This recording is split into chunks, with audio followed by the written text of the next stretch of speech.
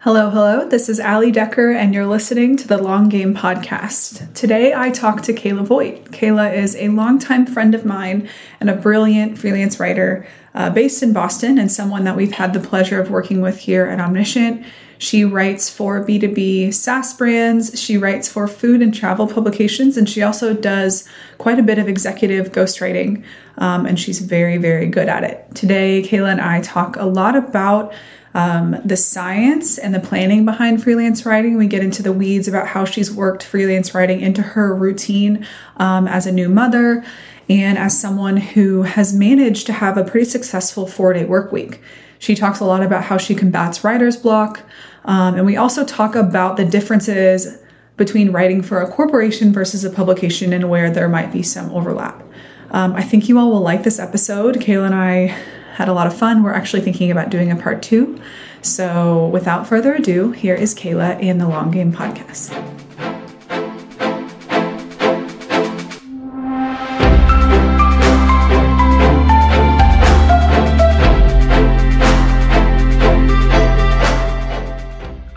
Hi, Kayla.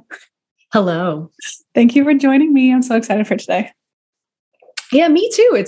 We've tried to schedule this a few times. I'm excited to get going and have this chat. Yeah. No, I think it's a good time. So to start, I'd love for you to introduce yourself, explain to our listeners kind of what you do, how you label yourself when you tell folks like what you do for work, maybe how you explain your job to your mom, because I feel like that's always a unique challenge. Sure. My name is Kayla Voigt. Hello. I am a freelance content marketer / journalist. I try to embrace the CEO label. I run my own company as a freelancer, Kayla Voigt Writing Co. How I explain my job to my mom. I used to say, actually, when I worked in a big corporate environment and people didn't understand what marketers did or what content marketers did, I just said that anything with words was fair game. So I usually start with that with my mom. I just do anything with words. And then if we keep going, I do more long form thought leadership, top of funnel content. So yeah, it's kind of varies. I branch into all kinds of different types of writing, but that seems to be my preferred method of storytelling. And I do a lot of ghostwriting. And then if I have time, I do food and travel writing based on my various travels, but not always. So I know a little bit about your career path, and I love asking folks, especially freelancers, what their content career has been like. The answers are always different, and I'd love to hear yours. Sure. It's all over the place, like a lot of writers. And I want to start with my major in college, which is so long ago, but I think it's worth saying because I got very hung up about this when I first started my career. I was a government and global studies double major and an art minor because I went to a liberal arts college, and that was what you did. It's just double major. Yep. And so I took one English class my entire college career. I loved English. I just didn't fit in. And so I started, I thought I was going to be a lawyer. I thought I was going to all these things. I went through that phase too. Yes. I feel like a lot of writers did because it makes sense. The skill set's similar, but anyway, I realized my senior year that I did not want to go to the Hill and get coffee for senators because it was just an odd year for the campaign cycle. And I was like, what do I want to do? I don't know. Yeah. And while I was on campus the whole time, I was a tour guide and I also worked in the communications department, but nobody told me that was marketing.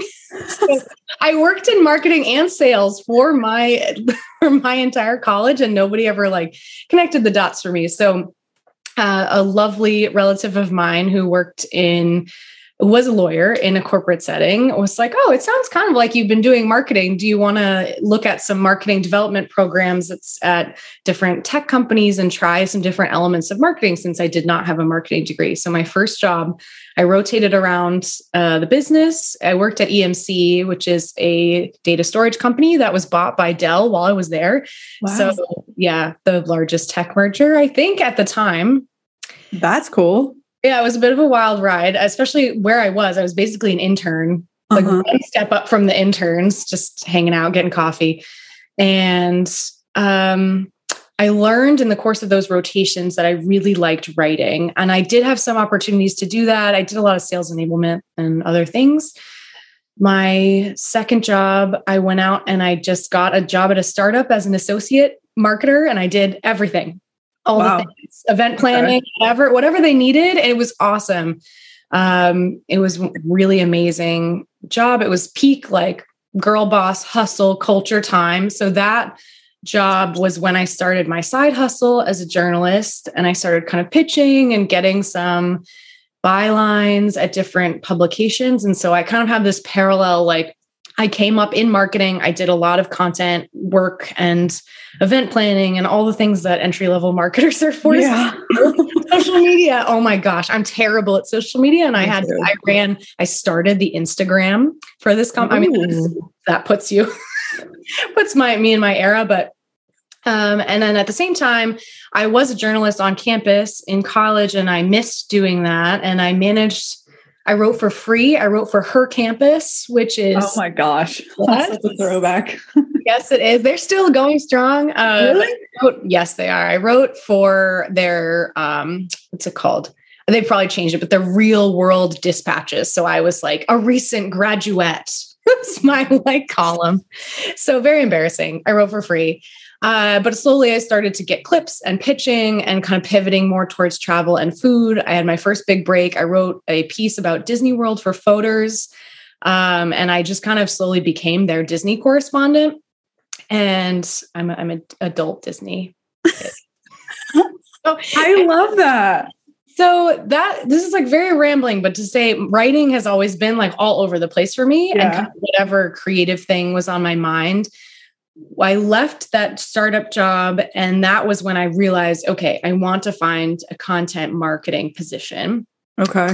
Full-time job as a content marketing manager at TripAdvisor, which was like a dream because I combined, it was actually on their corporate side. So that was really interesting, combining all the B2B experience that I had with my love of travel. And then I was on their restaurants team. So it was really fun.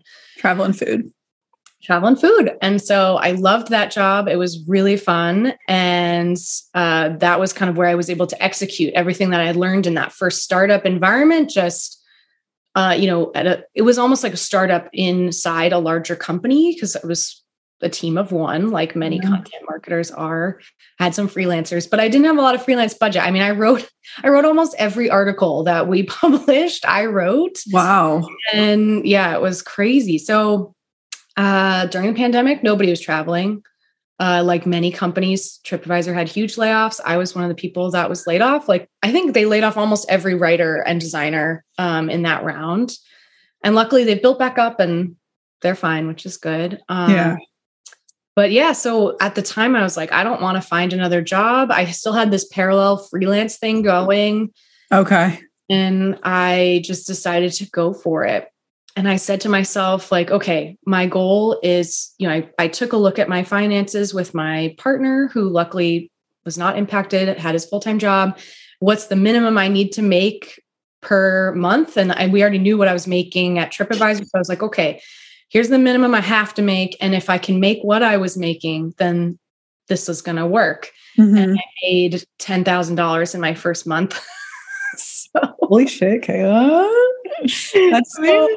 Well, it was great. The thing about it is so many people are focused on these overnight success stories, and that $10,000 is wild. But I literally, the day I got laid off, this was before people did this. I was like, I'm going to be super vulnerable. I posted on LinkedIn and said, if anyone needs a writer, I'm here. And I had a ton of people reach out to me, and I had several people be like, thank goodness you're available. Yeah. That's a weird way to say it, but okay, great.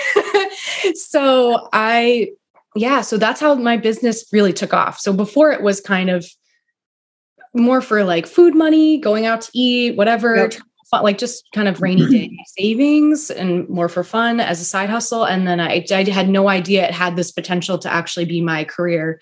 So yeah, we're in year 2 of full-time freelancing.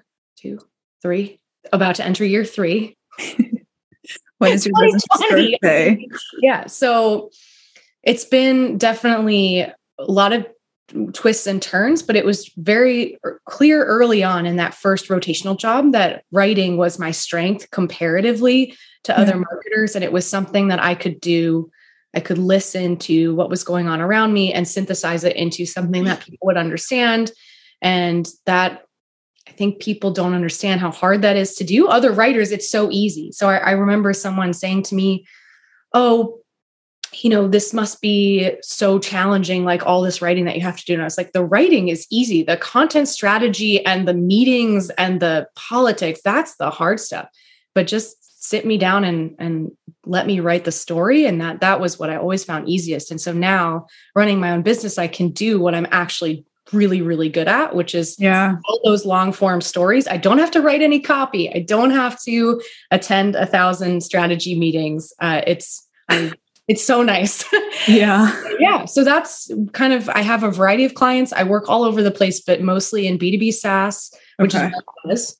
And then every once in a while I do a fun food and travel thing, but that's more, the percentage is pretty much like 95% corporate work. And then I try, just for my own sanity, to do one fun article a quarter, ideally a month, but that doesn't always work because the process is very different. Between the two sides of my job. So how does it vary for you?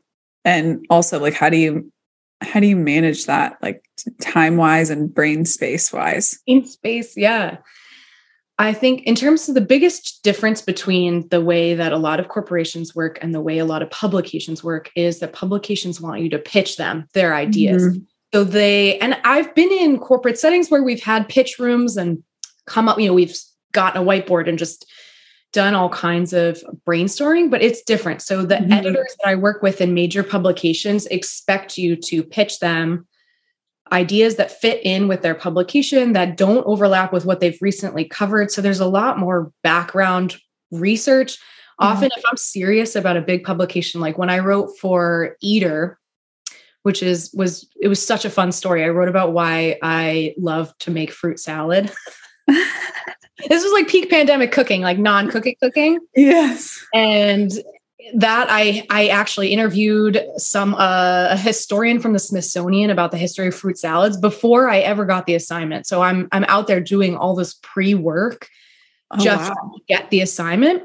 And then I don't know the editor, I hopefully that I've found the right email. There's a lot of upfront work versus when I work with corporations, generally it's inbound, which is exciting. So it's inbound. They have a very clear need generally. They know their audience more importantly, and they can say, I want you to sit down with our CEO. He has a lot of ideas, but he doesn't know how to express them. Can you tease out, here are our campaign pillars for the quarter. Can you tease out a couple of themes? And it's more on a retainer basis. So I don't know if that's just the network that I've built up. Because I said this, I touched on this earlier, but people are obsessed with these overnight successes. But I spent a long time as a content marketer, like understanding what content marketing is and why it's important and how it fits into a marketing strategy. And because I have that understanding and knowledge, it's so much easier for me to approach a client and say, oh, I heard that you are doing this for your strategy. Have you thought about spinning this theme up into an ebook? And by the way, I can write that if you'd like. Yeah. So it's a totally different way of thinking about the writing that I do. And then the second part of your question, brain space. I actually do this in a really boring way, but I have not heard other freelancers say this, so I will explain, which is I do it based on my budget. So I actually think like a salesperson. I have a quota for each month and I have to book that quota each month. And that quota was determined by me and my partner based on our budget for the year. We're currently working on next year. Like what's the minimum I need to make sure that we pay our mortgage and our car, all that stuff. But then what's the ideal based on childcare, based on all these other expenses we have? What do I need to make per month? So I have that quota per month. I book the retainer stuff as kind of more natural, but I make sure that those are happening. I build kind of those building blocks of like, here's the minimum to pay the bills. That always gets booked first. And once that's booked, then I kind of look at how much is left and how many slots in the month I have left. So I used to do this where, okay, I don't want to work Fridays. So that's 4 days a week, 4 weeks in the month. Ideally, I'm only writing one thing per day. That's still kind of a lot sometimes. If it's an ebook or something longer, that doesn't work, but try to do the math out. Right. And I book the minimum. And then after that, I kind of see where the other projects fall. And then after that, if I have any room left in terms of the slots, that's when I pitch. So I typically don't, although I've actually had some editors assign me some things, which is exciting. I just wrote another piece for Photos, which was really fun. Those are fun. I tend to write them at night or on the weekends because they don't, like, I say all this math thing, it never really ends up working. I was going to say because I mean, obviously we've worked together for a long time through Omniscient, and like when we book you or you reach out to us, it's always like, I have X number of slots or something along those lines. And I'm always curious, like, do you literally give yourself like, next Tuesday, I'm writing this, and you actually write it on that day? Yeah. You can't see on the other side of my screen, I've got my sticky note for the rest of the month. And so I have like December 15th, client 1, client 2, December 16th, client 1, edit and invoice everything for the week. Then December 20th, I have a doctor's appointment. And then that's the day I'm going to do my end of year performance work. So that's just for the next week, but it doesn't always work. Cause sometimes I show up and I'm just like, wow, I'm so tired. Well, I feel like in some ways having that schedule is like nice because you don't have to think about what you're going to do. But on the other hand, it's like, what if you're sick or your son's sick or you're tired? Like, how much wiggle room do you build into that? I'm honestly working on that. No, because it used to work. It used to totally work. Yeah. And because I didn't work Fridays, I would book 3 to 4 slots in the week. And then I had that bonus day, whereas like, I'd rather not work on Friday, but I could. Now, because I'm juggling childcare, it has to be this structured because these are the days that the nanny is here. Yeah. And she's not here. I'm not working. And that's fine. That's how I want to run my life. And I'm not interested in daycare right now. That would add a lot of predictability. It's been discussed. But I think with writing, the thing about you get to a point in your writing career where you can do this. Like, I couldn't have done this even maybe last year. I was very much like, well, the creative muse will take me. Like, maybe today I'll write something fun, or maybe today I'll just do pitches. But I still had a structure. It would be Monday was administrative pitch day because by Friday I'd be following up. So like Monday I would send out all my pitches. That was when I was doing more journalism. Right. Tuesday was a client day. Wednesday was a reporting day. I'd stack all of my calls on Wednesdays, and then Thursday I'd write. And then Friday would be like a bonus day, ideally taking it off. And so that I had a structure even before I had a kid, but now super important. It's hard to hold on to. And I try, it's not nearly as fun. It's not, but I think I've been trying to get over my own ego when it comes to my writing and just get it out the door. So sometimes, is it the best thing that I've ever written in the whole world? No.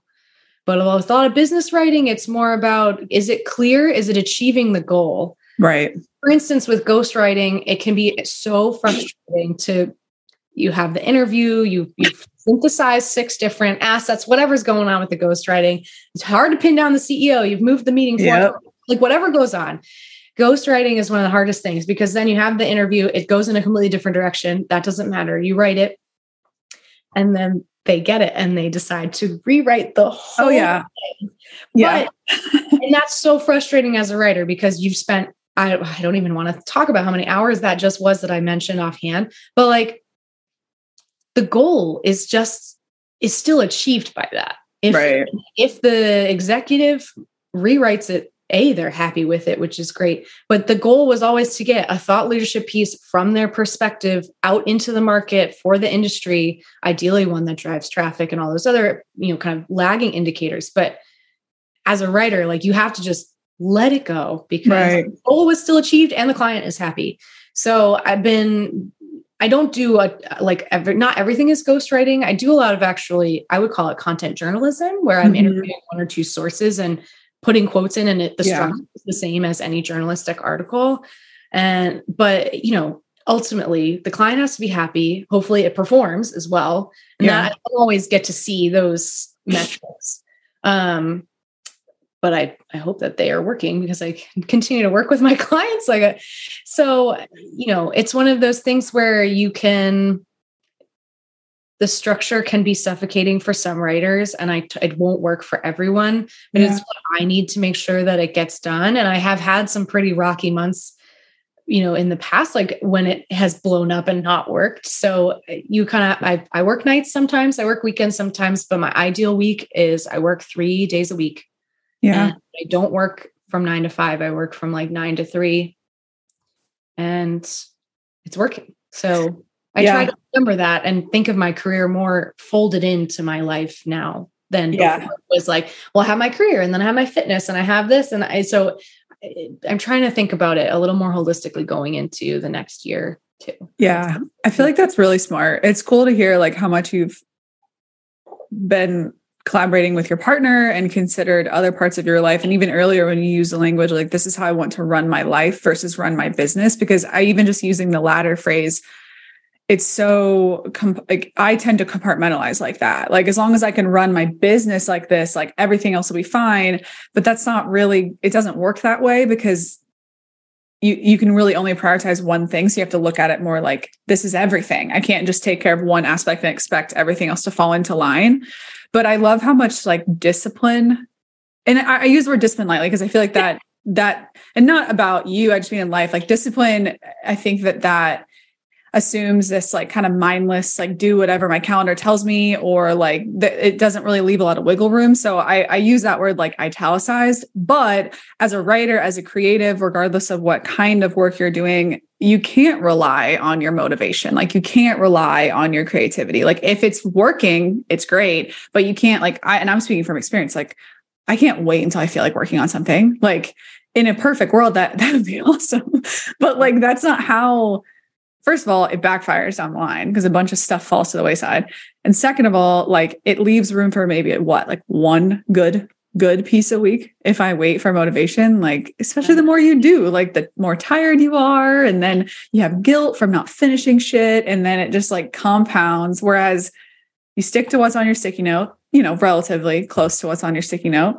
Maybe it's not the best, but then the next day you're like, oh, I checked off what I need to do. And it kind of like becomes this flywheel of creating the motivation versus waiting for it to just like show up. At least that's how your process resonated with me. And it's always been very inspiring to me how much you've like managed. I remember when we talked on the phone. Oh yeah. You talked me down like a couple years ago. Yeah. It's okay. Like, yeah. Any crisis, and we got through it. Yeah. But ever since then, I've always been like, I've just respected how well you've run your life, because you run it, you have the whole thing in consideration, not just your work, and how like your work is always phenomenal, but that's just one part. Like, I've heard you mention your son, travel, holidays, family, like everything gets built into that plan. And maybe it's not perfect, but it's all up there. Like, you consider all things equal. And I think that's really powerful. Yeah, no, well, thanks. I think there's two caveats to that. One, in terms of making the work good, I build in editing time. So I should. Okay. So yes, I do it each day, but is it Anne Handling that created the shitty first draft? Have you heard of this? Yeah. And I don't remember who it is. I know a lot of people talk about it now. Well, yeah. I mean, it is what it is. You just get it out.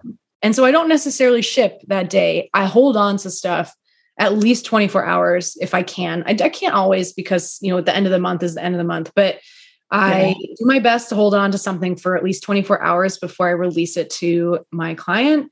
Yep. And that gives me a chance to then go in and be like, what was I thinking? Or sometimes I thought, you kind of can catch, you're just like, oh, I had a thought and I jumped to a different part of the piece or whatever random writing process thing. I don't want to open the can of worms on too much. Yeah. But, you need to read through it a couple times. You can't necessarily get caught up in the editing, but also if I've chosen the right clients, I know that they have an editing process. And so the clients I know that don't edit my work as much, I pay more attention to it and make sure that really clean, which is great that they trust me, but every client has kind of a different process. Like if I know I'm going to be submitting this to an editor, I obviously want it to still be good and no errors or anything, but I also know it's going to end up going to a different place because we're going to be collaborating on it. There's going to be more voices in the piece. So I try not to overthink it and just get a draft done and I edit it.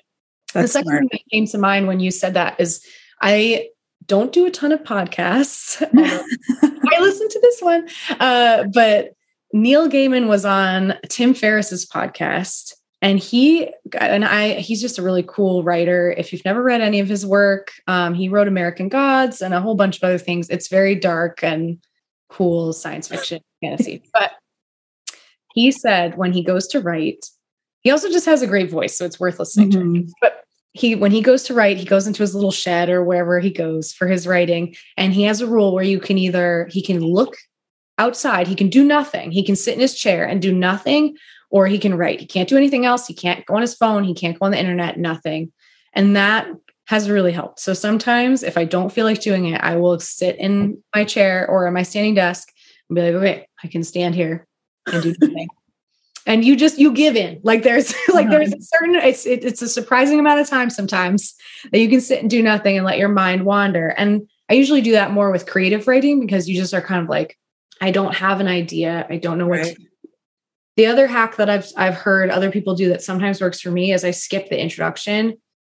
Some people have to have the introduction down to get it. I have to skip it. Later. Skip it. Yeah. I'll write a thesis. I mean, I'll write or even if it's just, here's the 10 tips, and I know I'm not going to keep that, but I will write something so that I remember that I can't submit it without an intro. Yeah. Do not forget. Yeah. I feel like I've definitely submitted work sometimes where I'll have a comment with all caps, like Kayla, do not forget it. I know I have to highlight my stuff in bright yellow now if I need to come back to it because it all just runs together. And then even if it's in all caps or even if it's don't forget, I'll usually just skim over it and be like, oh, that's fine. That's good. Yeah, and exactly. That's highlighted. So sometimes if you really are having writer's block, especially I think, for a lot of corporate work and software companies, you can't overthink it. I know we all take our work incredibly seriously, but it's not life-saving. It's not necessarily, if it's a medical devices company or something like that, but most of the work I'm doing, it's interesting, it's entertaining, hopefully it's informative and it's helping someone through a problem, but that problem is not urgent.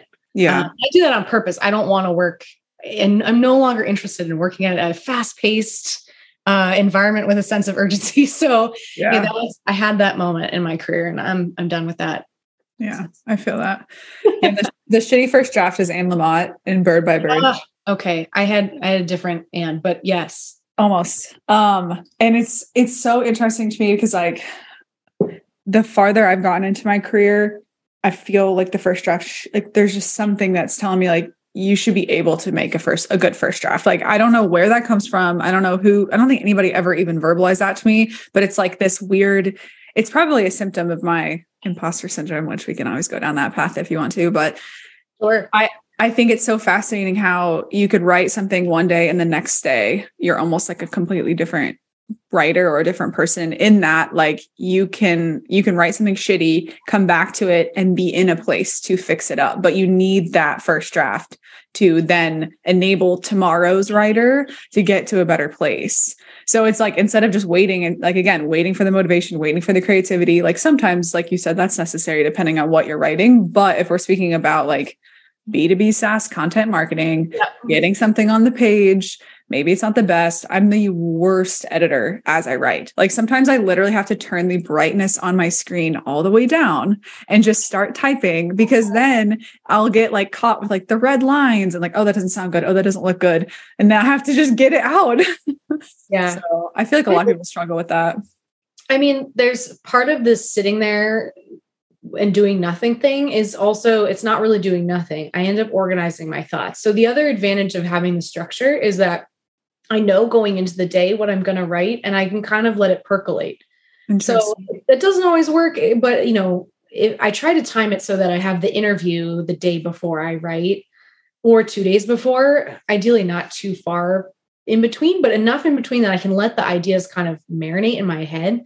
they say that, when you're a writer, you're always writing just by virtue of observing and thinking through ideas. And so sometimes, and this goes back to what I was saying, like writing has always been so much easier for me out of all of the tasks that I've ever had to do in marketing, because I write it in my head and then it comes out onto the page. So I'm sometimes I move around and my thoughts aren't organized, but generally if I give myself a little bit of time to think about like, okay, like tomorrow I'm going to be writing something about how AI is relating to the shipping industry. I don't remember the exact topic, but that's the broad, like, and so I was literally just today, I was like, oh, I wonder if there's any connection with some of the new like AI headlines that are going on. So like, just knowing that that's what I'm writing tomorrow is priming my brain today. Like not necessarily explicitly, like I'm not sitting there all day thinking about it, but just enough. Like tomorrow when I show up, I'll be like, oh, okay, this is what I'm going to look up, like what headlines or what data I need to look up or anything like that. So that can help a lot. But yeah, thinking beforehand can help with a lot of that. Like, oh, it doesn't sound good. Yeah. And also I will say I choose brands that like to have conversational voices. The more formal brands I have had less success with, and not that I've had too many companies that I've parted ways with, just because I think I do a pretty good job of vetting them up front, but I'm a very conversational writer. I'm going to write how I talk, and obviously in a more grammatical way. Right. But not as like formal. Yeah. I choose brands that have friendly brands basically. And that solves a lot of the problems in terms of like making it sound good. I'm not worried about, is this the greatest form of prose I've ever come up with? And equally it doesn't have to be this wordy, overly descriptive thing. Right. I find creative writing way harder. Like kudos to all of the novelists out there, but that is so much more challenging to me than I'm just writing down my thoughts or someone else's thoughts on, pick salad topic du jour. So fruit salad. Fruit salad. Oh no, that's that. I had a lot of my own thoughts on, but not least of which the fruit salad yummy yummy song. But oh my God, that always comes to mind too. My husband is like, "What are you talking about?" I was like, "The Wiggles. Have you never seen this?" It was a moment. Yeah, can't believe that. Wow, I thought I was the only one. So you said that your less favorite tasks when you were in-house, content strategy, all of that extra stuff. Has your opinion on that changed since going into more of a freelance role and maybe being more of a partner? No. Nope. I really don't like those tasks. No, I think I have a greater respect for the amount of collaboration that you need in a bigger company, because I miss some of that. I've missed especially the brainstorming meetings with like a group of colleagues around the table. I miss some of those planning meetings, which people are like, you miss planning meetings. But I was just talking about this with my husband yesterday. When I worked at TripAdvisor, my team around the holidays we walked around from floor to floor and we went caroling. And it was mortifying and awful. And I remember being like, I can't believe my boss is making me do this. And I was like, wow, that's one of the things I miss about being in an office is like the dumb stuff like that. We threw a party because my friend was getting a puppy, and we just, nobody on the team was getting married or having kids that year. So we were like, puppy shower, we're doing it. We've got budget. We're doing it. Like, so we did a baby shower for her puppy. She was so touched. It was a total surprise. And it was awesome. But like, that's the tidbit. So I miss more like the company. I miss being able to say a sentence to someone and be like, does this sound unhinged? My partner's incredibly supportive, but he's not a writer. So, and also he's busy doing his own jobs. He doesn't need that. So I miss some of that. I do get a chance to talk to a lot of my clients. Almost all of them I have kind of monthly meetings with, if not just, kind of back and forth emails. So yeah, it's a little bit lonely. So I appreciate the collaboration that goes into building a really good strategy now more, but no, I would say overall, I don't miss doing all the persona interviews. I don't miss pulling all that data. I don't know. I don't like, my husband does all the budgeting, financial projections and stuff. He works in strategy. So that's his skill set. Yeah. So I don't have to do it either. I'm like, can you please project whether or not I'm going to hit my numbers? So I've gotten better at Excel, I have to say, but no, I don't have to go ask someone to pull something in Tableau.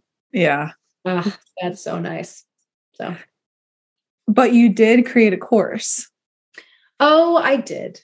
Tell me about that.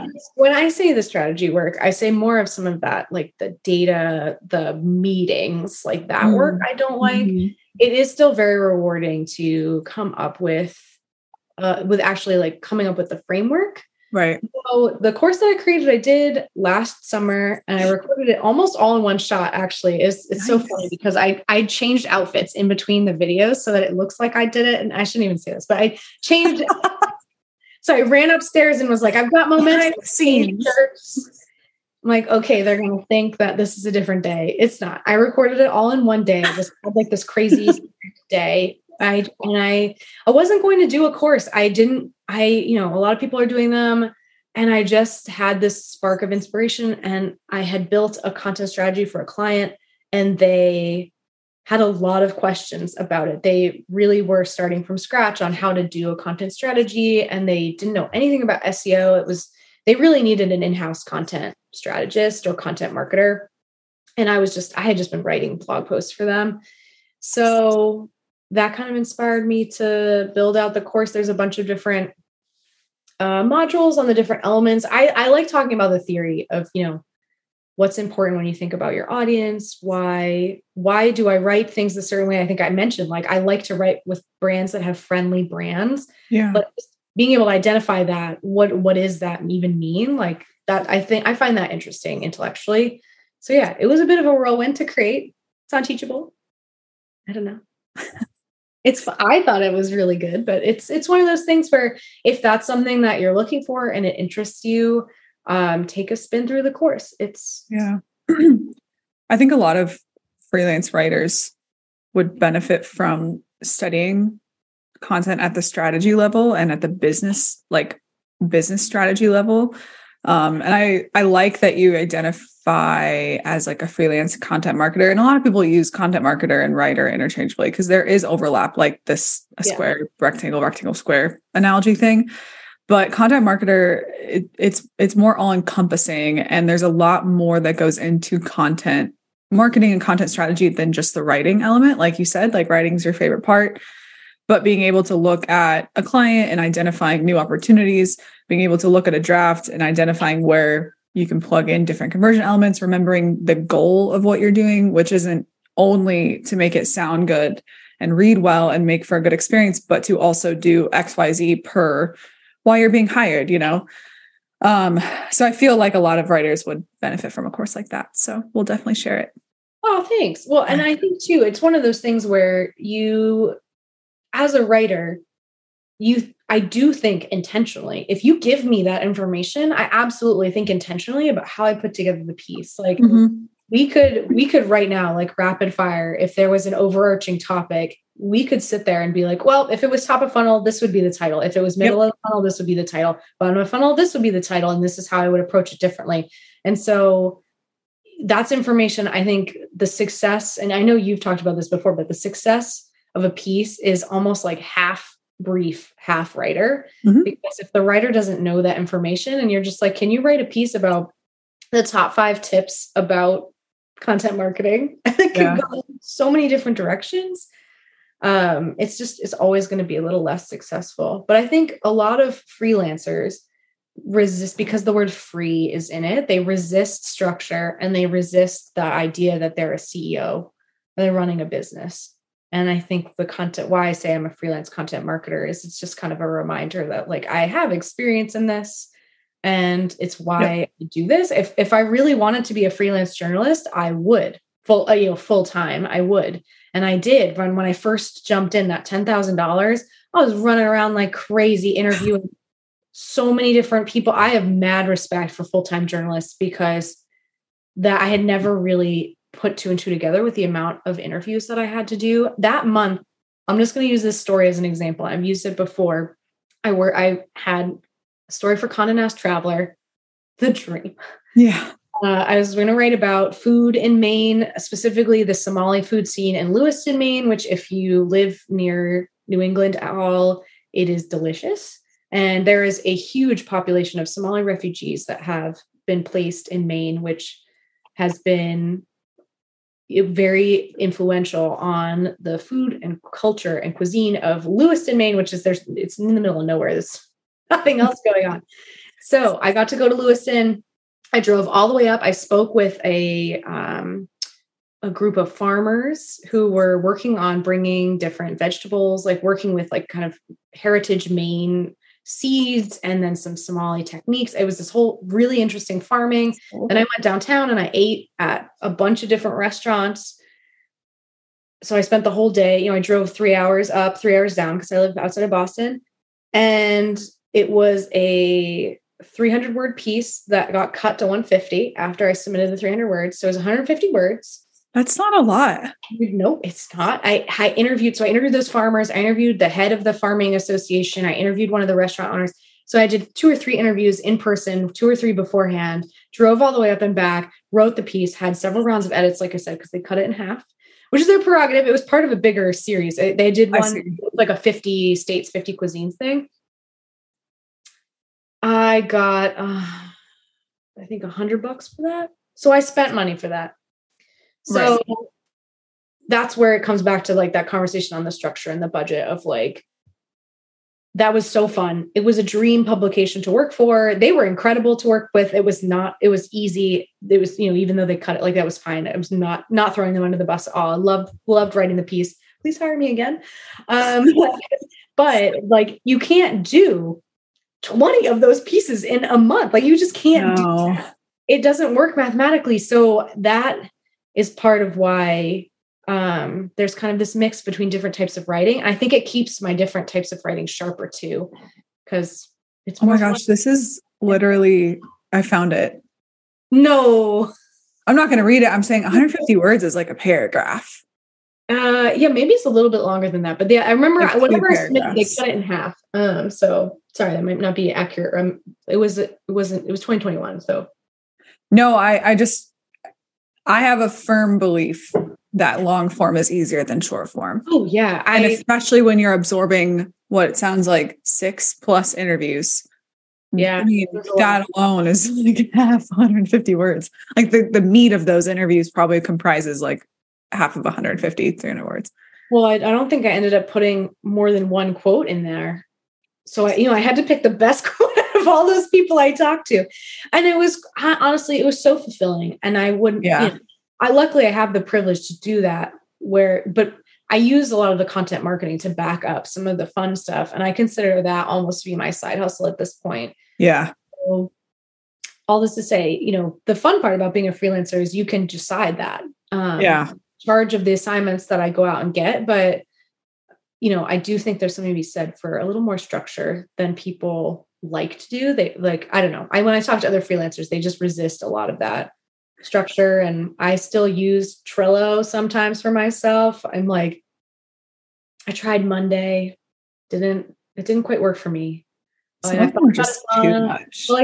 But you know what I mean? I use project management tool for myself. Some people track everything in a spreadsheet, which is also fine. But like, I've talked to freelancers and they're like, oh, how do you organize your freelancing? I'm like, I use a spreadsheet. Like do you not use a spreadsheet? And they're like, no, I just kind of just do it. I'm like, whoa, like that's all in their head. So I think part of it is coming up from corporate, but like I embrace the best parts of my corporate experience and what I learned in terms of like how to be a good project manager, what elements of strategy matter when you're writing and what don't. Mm-hmm. What meetings do I need to attend? Because sometimes I do say like, yeah, sure, I'll attend a meeting. What boundaries do I need to set? Yep. I think we've talked about this. I'm anti-Slack. Yep. Don't invite me into your Slack. I won't join. So, cause then it's just, you kind of get sucked into whatever fun stuff's going on and people just you. I have one client where everything's in their Asana, but I still get an email to ask for the contact information for the source. I always put it in the Asana, in the same place, in the designated spot in the Asana. But I know I'm going to get an email, and it's fine. I know that that's what they're going to do, but they don't realize I don't work for them. So, and maybe not until they're like typing my email address or something, where they're like, I wonder why it's not, a .com, like our email address. Right. I think people, and that's fine. I like being seamless on a team, but there's certain boundaries you do have to set to like protect yourself. Yeah. I think people underutilize boundaries and then like routine when it comes to freelancing, and they over index on the free and like the free part, because it is, especially when you come out of an in-house role, it's like, oh my gosh, this is awesome. But then after a while you're like, this is a lot, like it's a lot to manage. And I feel like for freelancers, the hardest part of your job, not that it's even that hard, but the toughest part should definitely be the writing element itself, because that's ultimately what you're making money for, you're getting paid for, and what you'll be like graded on, or at least hopefully kept on retainer for. So if you can use structure, sticky notes, Asana, Trello, Monday, whatever, yeah, it's going to be a little bit more work, but it's going to make everything so much easier or simple, or at least allow you to only have to focus on the challenge of the pieces themselves versus all the extra noise. So yeah, I've definitely had to level up my project management too. So many moving parts. The hardest part is 100% getting paid. So really, it's not even close. It's getting paid.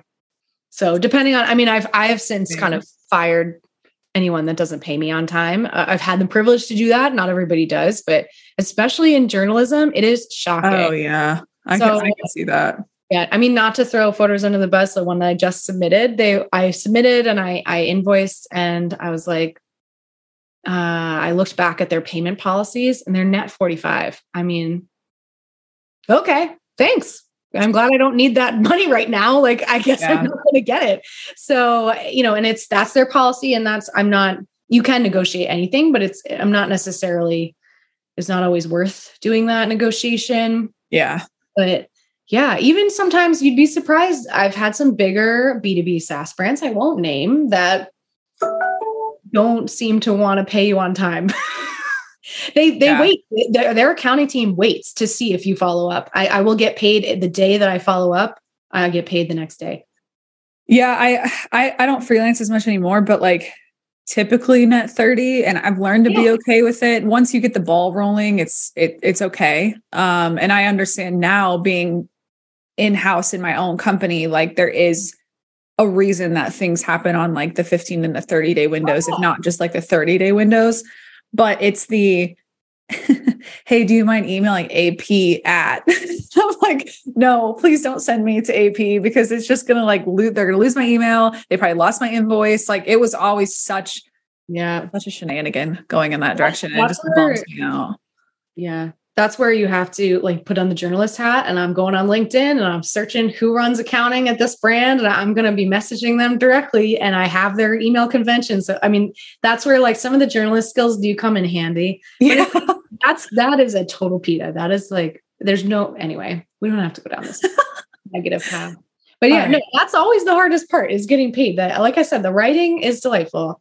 Sometimes it can definitely be hard sometimes if I'm not feeling it, but generally, I have been able to interview so many cool people as a freelancer that when you're in-house, you just don't get that breath. Like, I interviewed the CEO of Forbes magazine for a story, and then turned around the next day and interviewed a girl who had been an intern for Maya Lin, who is the architect that did the Vietnam War Memorial. So like, those are two completely different experiences. That was actually both for the same publication. I interviewed a farmer in Israel that was using AI to change how they're watering their date palms, because date palms take a ridiculous amount of water. And so that's become a real issue. Do you have pieces on all of these people out? Yeah. You should definitely send them to me. Okay. Yeah. I'll include them in like the blog post that we publish from the episode. Yeah. It's all of, the fruit salad thing. That was really fun. It's all over the place, and every month is different. But it's always so interesting to talk about people's different experiences. That's the big part. That's where I really feel free, is being able to interview all these different people and like learn so much. And then also, I think we don't have to get into it because I know we're running out of time, but the my schedule is my schedule. So that is where freelancing really feels free. I don't work from 9 to 5. I don't know about you, but at least when I worked 9 to 5, the 2 p.m. slump. Oh, it's the worst. And it's just like, I can't leave here. I'm trapped in my desk. I'm trapped. I got to have my little green light blinking, whatever. And it's like now at 2:00, I just stop working. I take a nap if I can take a nap. Not every day.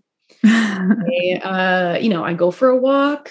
I go on an outing with my son. Like, I mean, I just don't worry about it. That's not a time when I can get anything done. On the flip side, sometimes I wake up at 4 a.m.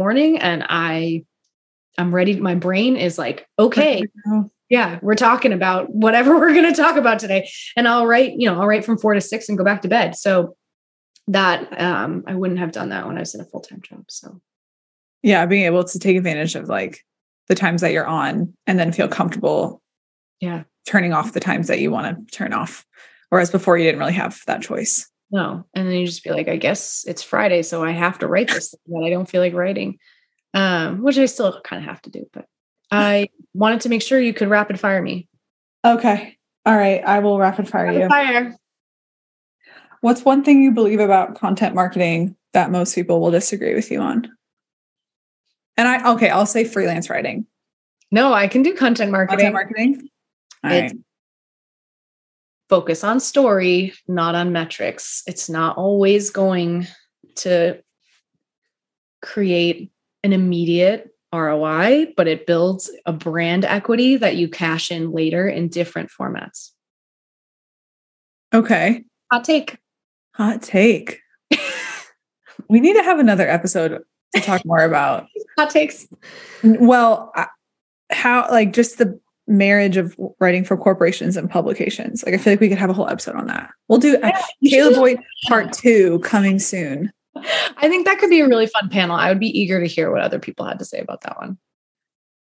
I'll follow up with you if there's anybody else that you know that does like kind of a good blend of that. Because mostly besides you and Kaylee Moore, I don't know a lot of people who do such a healthy blend. I know a few content journalists. Yeah. Okay. They might only do content marketing journalism, but they're approaching everything with journalistic mindset. Okay. Yeah. Let's do that because one of my clients is ConvertKit and we do all journalism and those writers are phenomenal. So I can reach out to I think I'm thinking of a few that I've seen like their bylines on. Yeah. They're very good. Okay. When was the last time you changed your mind and why? This morning on what I was going to eat. No, I mean, that's true, but changed my mind about marketing or freelance. It could be about anything, but I would say a bigger change than you anticipated. Yeah, I would say I've been really reflecting on right now. This podcast is taking place in December. So I've been thinking about, January, and I've been kind of changing my mind on minimum versus maximum on what I need to make per year and what's okay and not okay. And so trying to wrap my head around like, what's more important, getting the work done or spending time with my son, which that sounds like a catch-22. It's obviously spending time with my son, but in a more nuanced way, what does that look like on a weekly or daily basis to get the work done? Because this last few months have been a lot of nights that I'm working and that's not super sustainable. So that's been the biggest thing I would say. So you've just been changing your mindset as you've been thinking about next year? Yeah, kind of deciding. I'm still, it's in flux, but kind of deciding who I want to be and what label I want to put on myself. Stay-at-home mom, working mom. What does that look like? Kind of embracing stay at home a little bit more. Yeah. Yeah. Well, hopefully you get some clarity. It sounds like you are leaning in one way more than another. Terrible answer. Cut that. No, I think I don't have kids, but I can imagine that's probably always going to be something that you're changing your mind on or keeping your mind open about. And it probably will change not just year to year, but month to month. And especially as he gets older, starts doing more stuff. If you have more kids. So up in the air. So everything is changing. Everything is changing. Yeah. Okay. What do you consider your greatest achievement? Oh my gosh. I will allow 2. Thanks, but No, it's hard to come up with one. What? I can name like 5 from just knowing you. I would say my greatest achievement has been the personal growth from the Steve Jobs. If you do what you love, you'll never work a day in your life. I gotta save the world, whatever. To work is just a part of my life, and making the amount of money that I make for the amount of work I do feels huge to me. I have so much freedom in my schedule. I'm making enough that we can live the life that we want to live as a family, and I'm making more than I was making at TripAdvisor. So was my goal. I mean, it's been a few years and inflation's crazy. So probably ends up the same if you adjust, but it's that. But you're not 9 to 5. Not 9 to 5, but also it works. It just feels good. So there's parts of it that I'm always kind of optimizing, but I would say that to me feels so fundamental to break away from what everyone else is doing, but have success, conventional success at the same time. At the very beginning, you asked me how I would explain it to my mom. And that has been really hard to explain to my parents. Yes, this is still a real job. Don't worry. Yeah. Oh, I remember that conversation. My dad was so mad at me. Yeah. My dad was like, I don't understand why you can't just go into sales. He works in sales. My dad did too. Yeah. He's like, if you want to make a lot of money, just, I know I could. Everybody could. But the question is, do you even like that? I would not be good at it. My dad, being my dad, says that I would be very good at it. And I mean, I'm good at booking my assignments. So I definitely I can do the shark thing, but ultimately, no, I would not be that good of a salesperson. Yeah. That's funny. The last one I like to ask people is, which of your beliefs, and this could be about anything, are you most likely wrong about? Oh, I'm checking on that ego all day. I'm going to just go with perfectionism. I continue to struggle with it. And I know that I want things to be perfect. I know that it's not always perfect, but it's always there that it has to be perfect. That it's always there. Not necessarily with my writing for some reason, but with my life. I'm currently designing my tablescape for Christmas. Why I have to sit here and design a tablescape for Christmas, I don't know. Hey, you're hosting though. That's a big that's the type of thing where why am I doing that to myself? I could say I find joy in it, but I'm not. So I don't. And anyway, that I would say that kind of maybe it's domestic perfectionism. I'm still. Do you feel like it's gotten worse since you've had a kid? Yeah.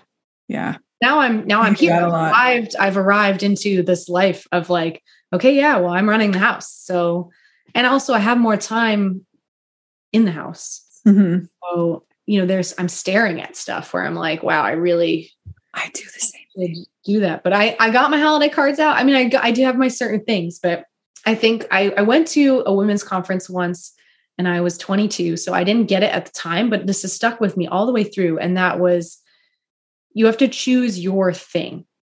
And this was in the context of parenting while working,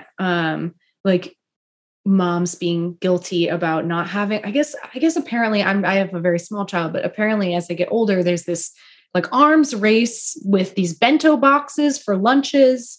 What's that? People make really elaborate lunches for their kids for school, and they cut the sandwich into the shape of a star and all this.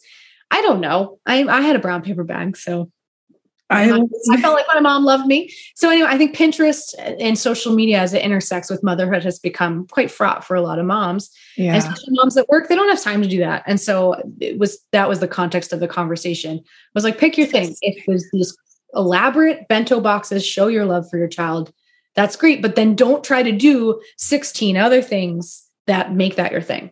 So I think that's applicable whether you're a parent or not. Choose your thing that's going to be your thing.